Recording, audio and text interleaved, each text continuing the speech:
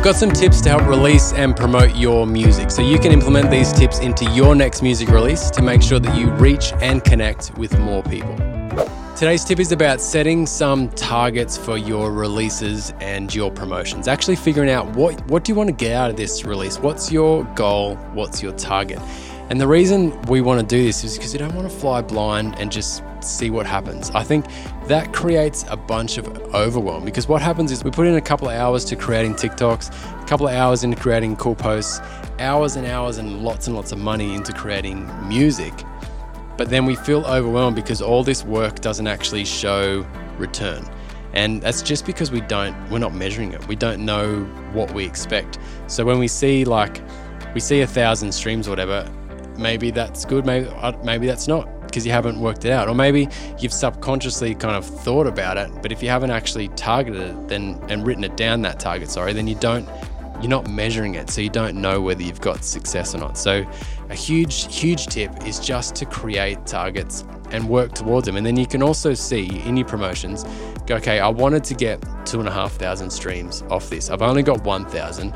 So what are some things I can do to push it over the line? If you don't have those targets, then you just go, I only got 1,000.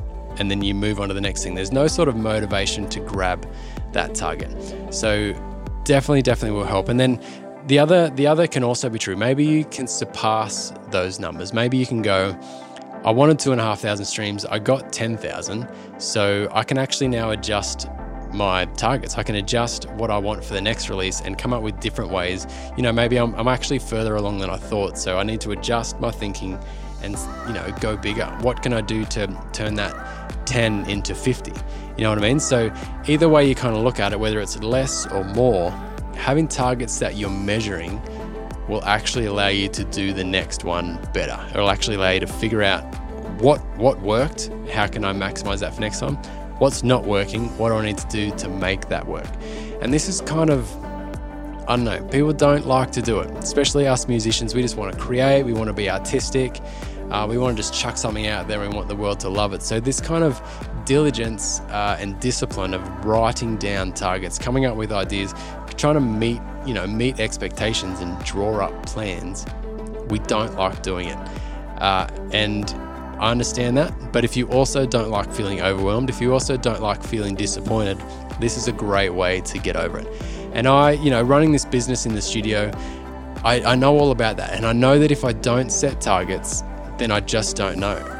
I look back after the month and go, man, that felt busy, was it? And it kind of overwhelms me. As soon as you figure out, okay, this is what I want to achieve this week, this month, this year, this is my targets, then all of a sudden it's measurable and it's there and you can attack it. So as musicians, as artists, we want to become a bit like a business in that sense, where we're actually trying to get to an end goal and we're setting up targets, but we're also measuring them. So writing down your targets, awesome idea.